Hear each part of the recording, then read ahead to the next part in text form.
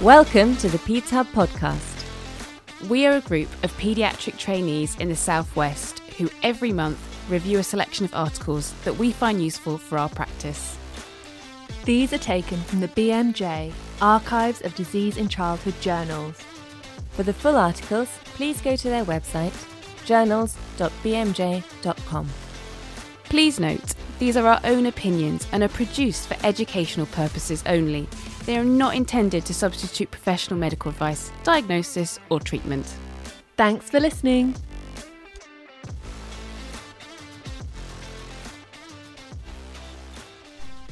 Hello, welcome to the Peds Hub pod. My name is Felicity Cooksey. And I'm Layla Ellis, and we are paediatric trainees based in the Severn Deanery. Today we're going to be talking about Group A Strep and the Interim clinical guidance, which was released on the 16th of December 2022. Later in the episode, we'll be joined by Katie Hurd, who is an antimicrobial pharmacist working in a consultant role to discuss prescribing choices. It's worth noting that this podcast is being recorded in December 2022. Guidance is likely to change in the coming weeks and months, so please ensure you're accessing the most up-to-date guidance before making clinical decisions.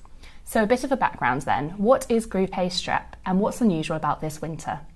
So Group A Strep, or Strep pyogenes, is a bacterium which presents in a variety of ways, including tonsillitis, scarlet fever, cellulitis, impetigo, pneumonia.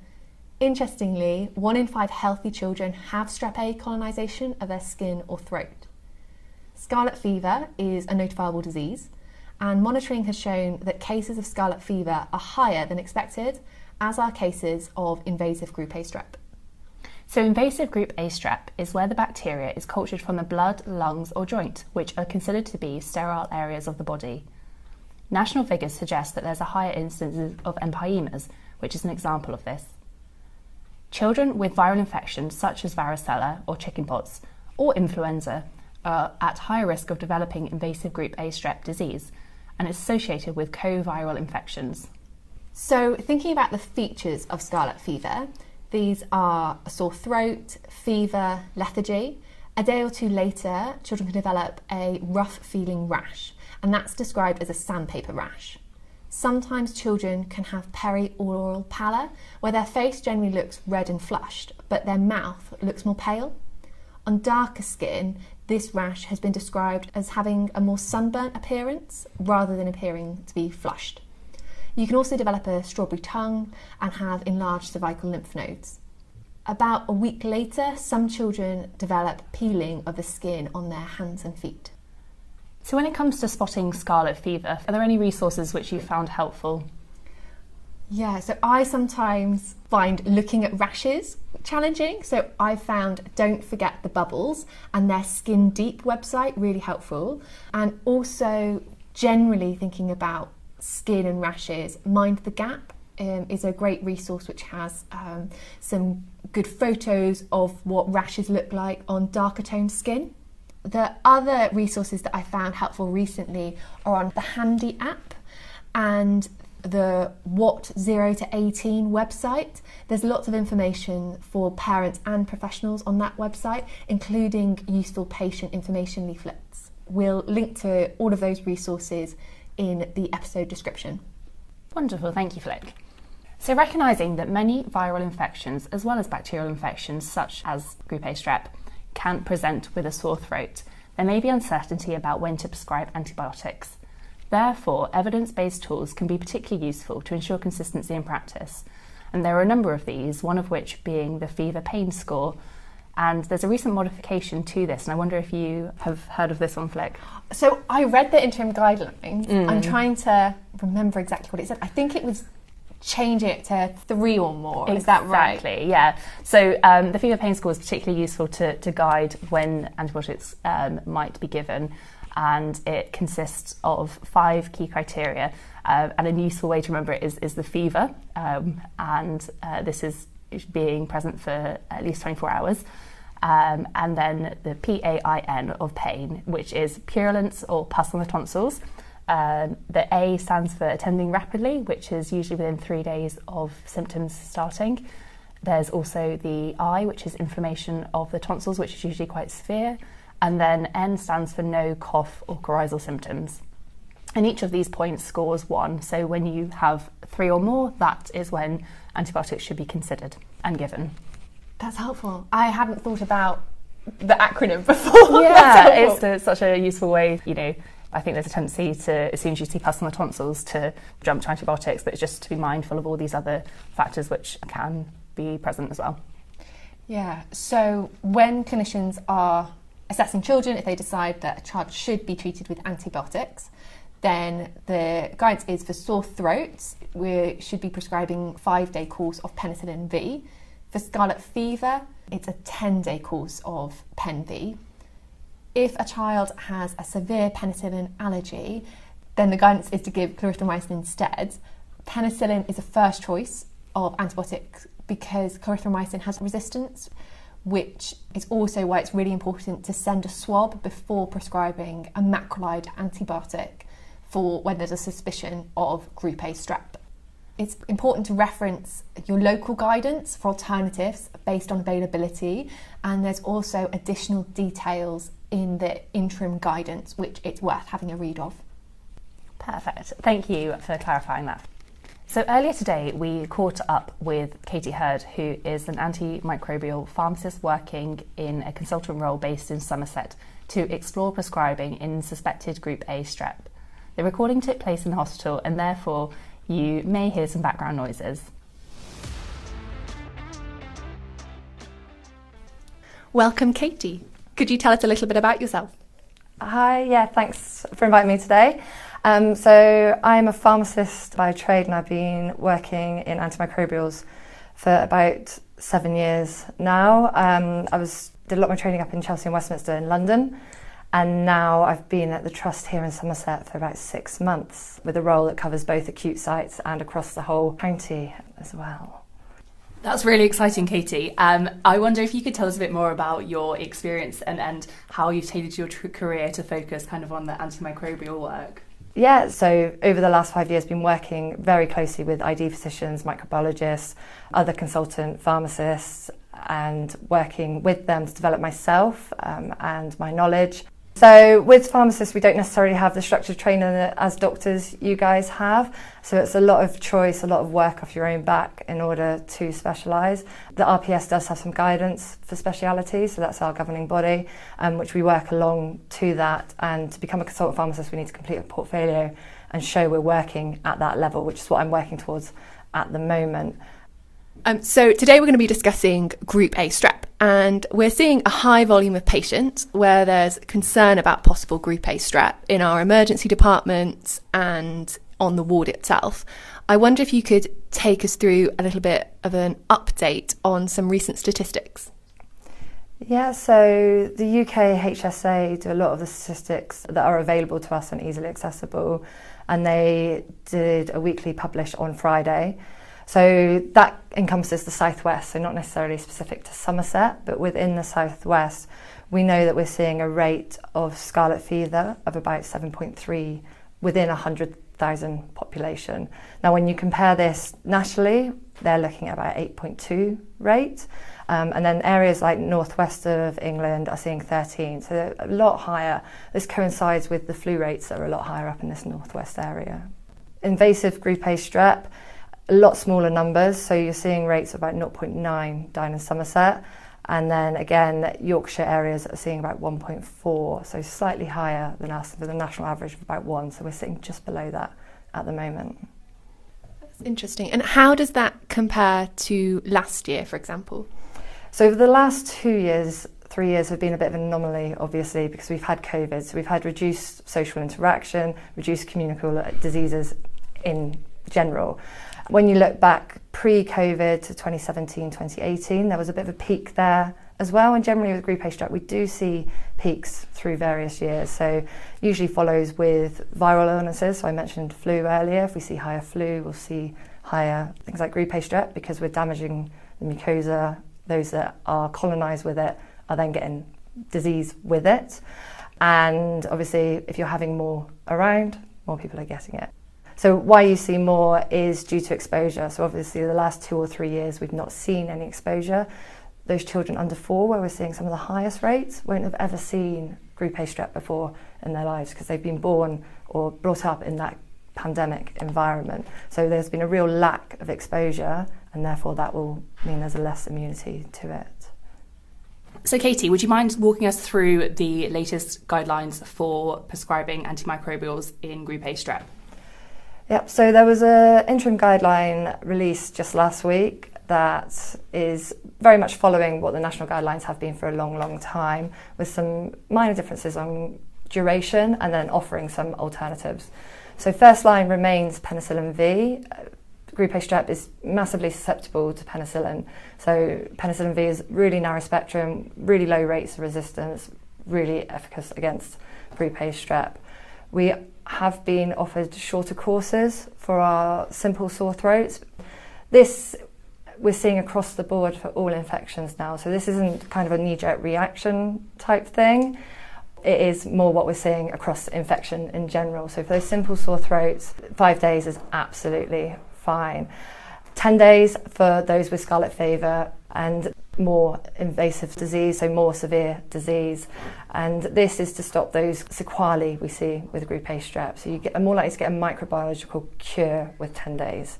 Whereas with 5 days, you will treat the infection, you just might not get complete clearance from the body. The guidelines have recommended alternatives, and this is largely to do with the supply chain. So it does offer amoxicillin, slightly broader spectrum than penicillin, still very efficacious.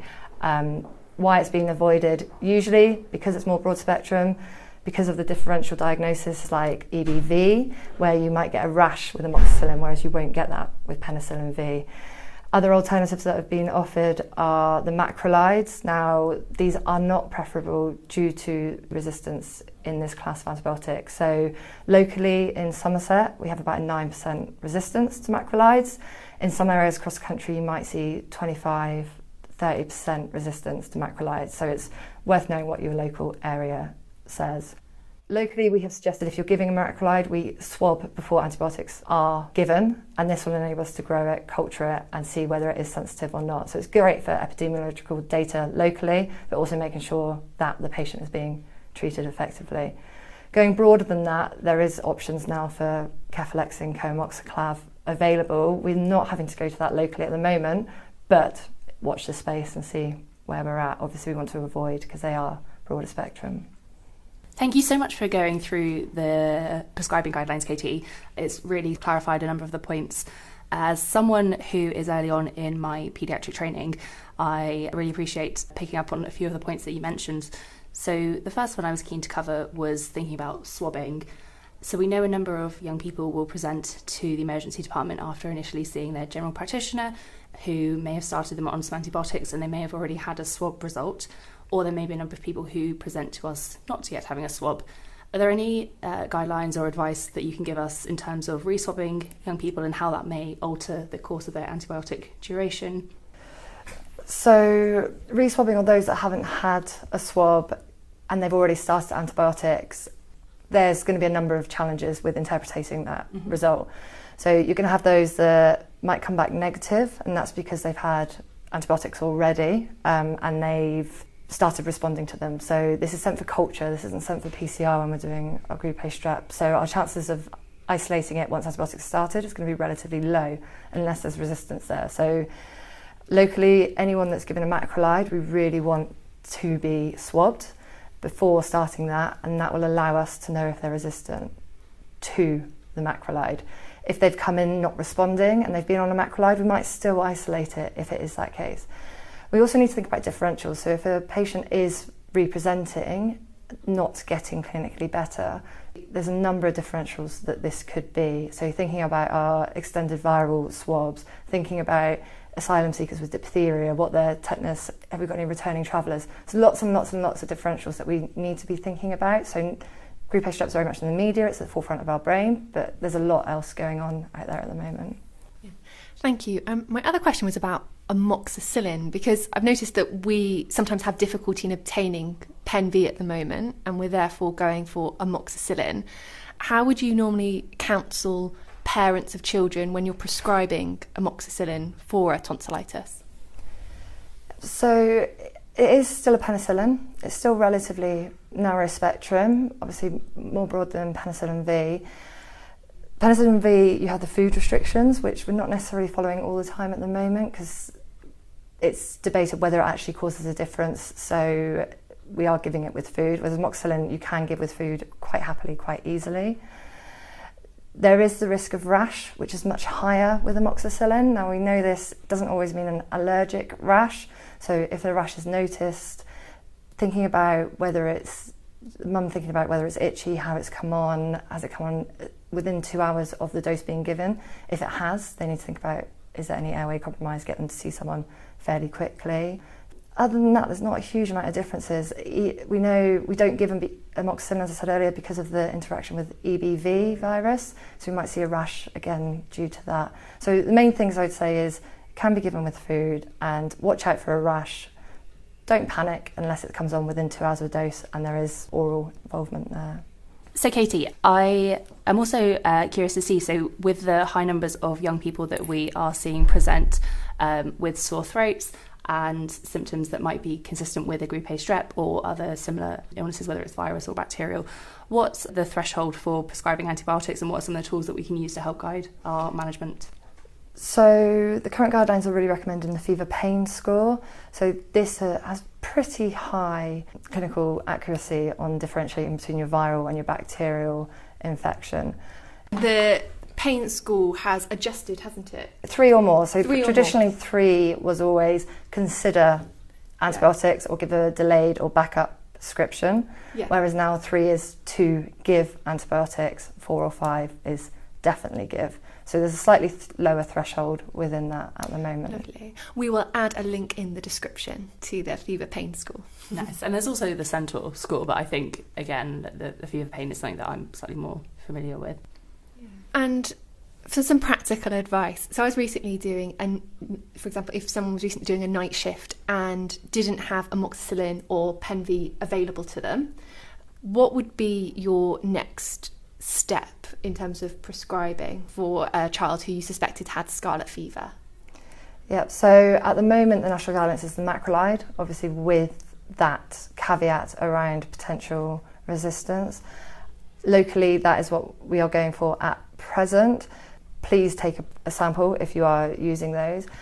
Other options are cefalexin or cotrimoxazole or coamoxiclav. Cefalexin and coamoxiclav have lower resistant rates, but you're exposing that child to much broader antibiotics, which increases their risk of GI side effects, increases their risk of resistance. So it's not without its own associated risks. Yeah, and I've been seeing more in the guidance about giving capsules over liquid. What's your advice regarding that? Yep, so there's been a national communication about using solid dosage forms in children.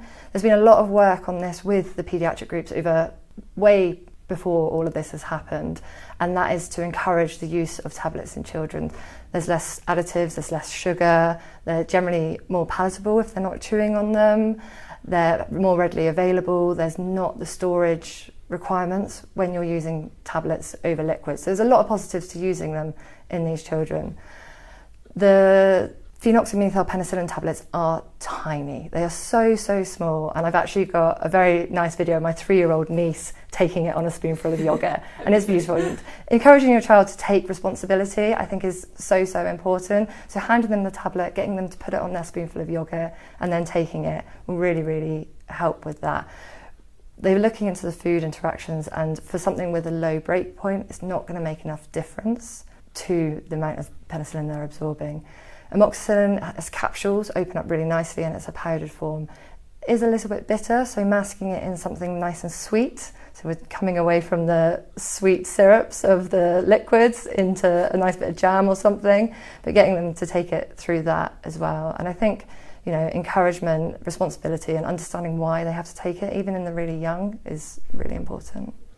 And can I just ask, in terms of tablets, do you follow set guidelines in terms of ages of when you would maybe start to consider introducing them, or I appreciate it might be quite child specific? So it's quite often more drug specific. So once we can use whole dosage forms or exactly half dosage forms with something that's scored or easy to cut. So with phenoxymethylpenicillin, it's not actually licensed in a solid dosage form dose. until you're very, very young, whereas amoxicillin is down to 1, it's 250 in doses. So it's more based on the tablet and the dosage form and making sure we get a safe and efficacious dose into the child. That's really useful. Thank you for going through that. So I wonder if we could have a bit more of a chat in terms of the supply chain sort of issues that we're seeing at the moment. It's not something that I've seen before. I don't know whether, there's experience in other medicines that you've or the team locally have had to deal with some of these challenges before. But what are some of the points of reflection that you could bring in from that? So supply seems to be getting more and more of a problem. So it's something that pharmacists have experienced a lot over the last few years, and we're constantly having to adapt to what the current situation is with it. With this, obviously, there was a huge demand, particularly on the liquid formulations, which are harder to come by anyway. They're produced in lower numbers, etc. And now we're seeing that kind of go out into the tablets and the capsules.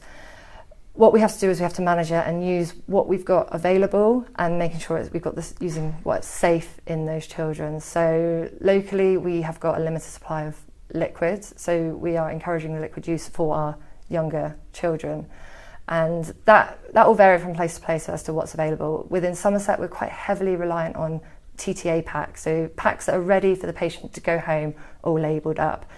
The companies that build the TTA packs have to get supply in from the supply chain, which has been barriered, and then label them and then get them out to us. So this will have a bigger knock-on effect on those sort of things, which is why at Somerset, I know this won't apply to the whole of the South West, we had to restrict the TTA packs more so. Issues with supplies, the suppliers have to get it to the wholesalers and then get it out to us as trust. So you would have seen earlier last week or the week before, the government was saying there's no supply issues whatsoever. There was some sat in wholesalers, it just hadn't made it down to us.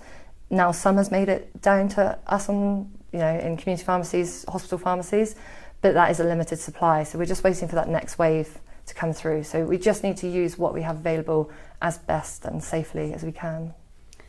Thank you. And I know you've been involved in writing a number of our local guidelines. I'm curious to hear the extent to which there have been discussions with the local team versus on a more national scale. And are there any networks that you look to make some of these decisions through? Yep, so we have to look at what our local stock holding is, how we practice locally. We have a number of MIUs, we have EDs, we have PAU here, so we have to look at what stock they usually use and what the demand is going to be on them going forwards. Obviously we have to take into account the national guidance, and it's really helpful that nationally they've released the solid dosage forms in children, because that's so helpful for us to be going off label, off licence, but under agreed national protocol.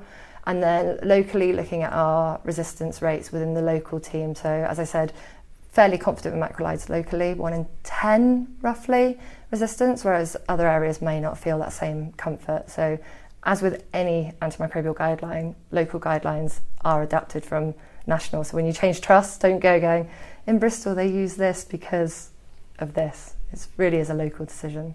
And I think that just highlights the point, doesn't it, that, whenever you're prescribing and with something that's so fast changing in nature, to always review your local guidelines. And that's just a really clear example of that. So thank you very much. And I wonder, do you have any top resources for paediatricians in general when thinking about prescribing? So at the moment, relevant to the tablets and liquids, there's a website called Kids Meds.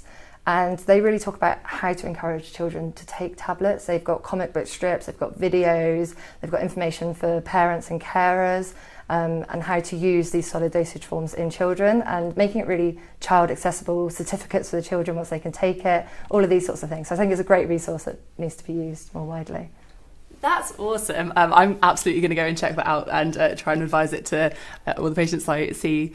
I'm also curious to see, perhaps we could discuss more generally in sort of prescribing around antibiotics for children. Are there any other points of advice that you would give to paediatricians? I guess we could perhaps speak around the thoughts around resistance, because I think thinking about that in terms of an individual level versus on a larger scale, what are some of the things that we can be thinking about?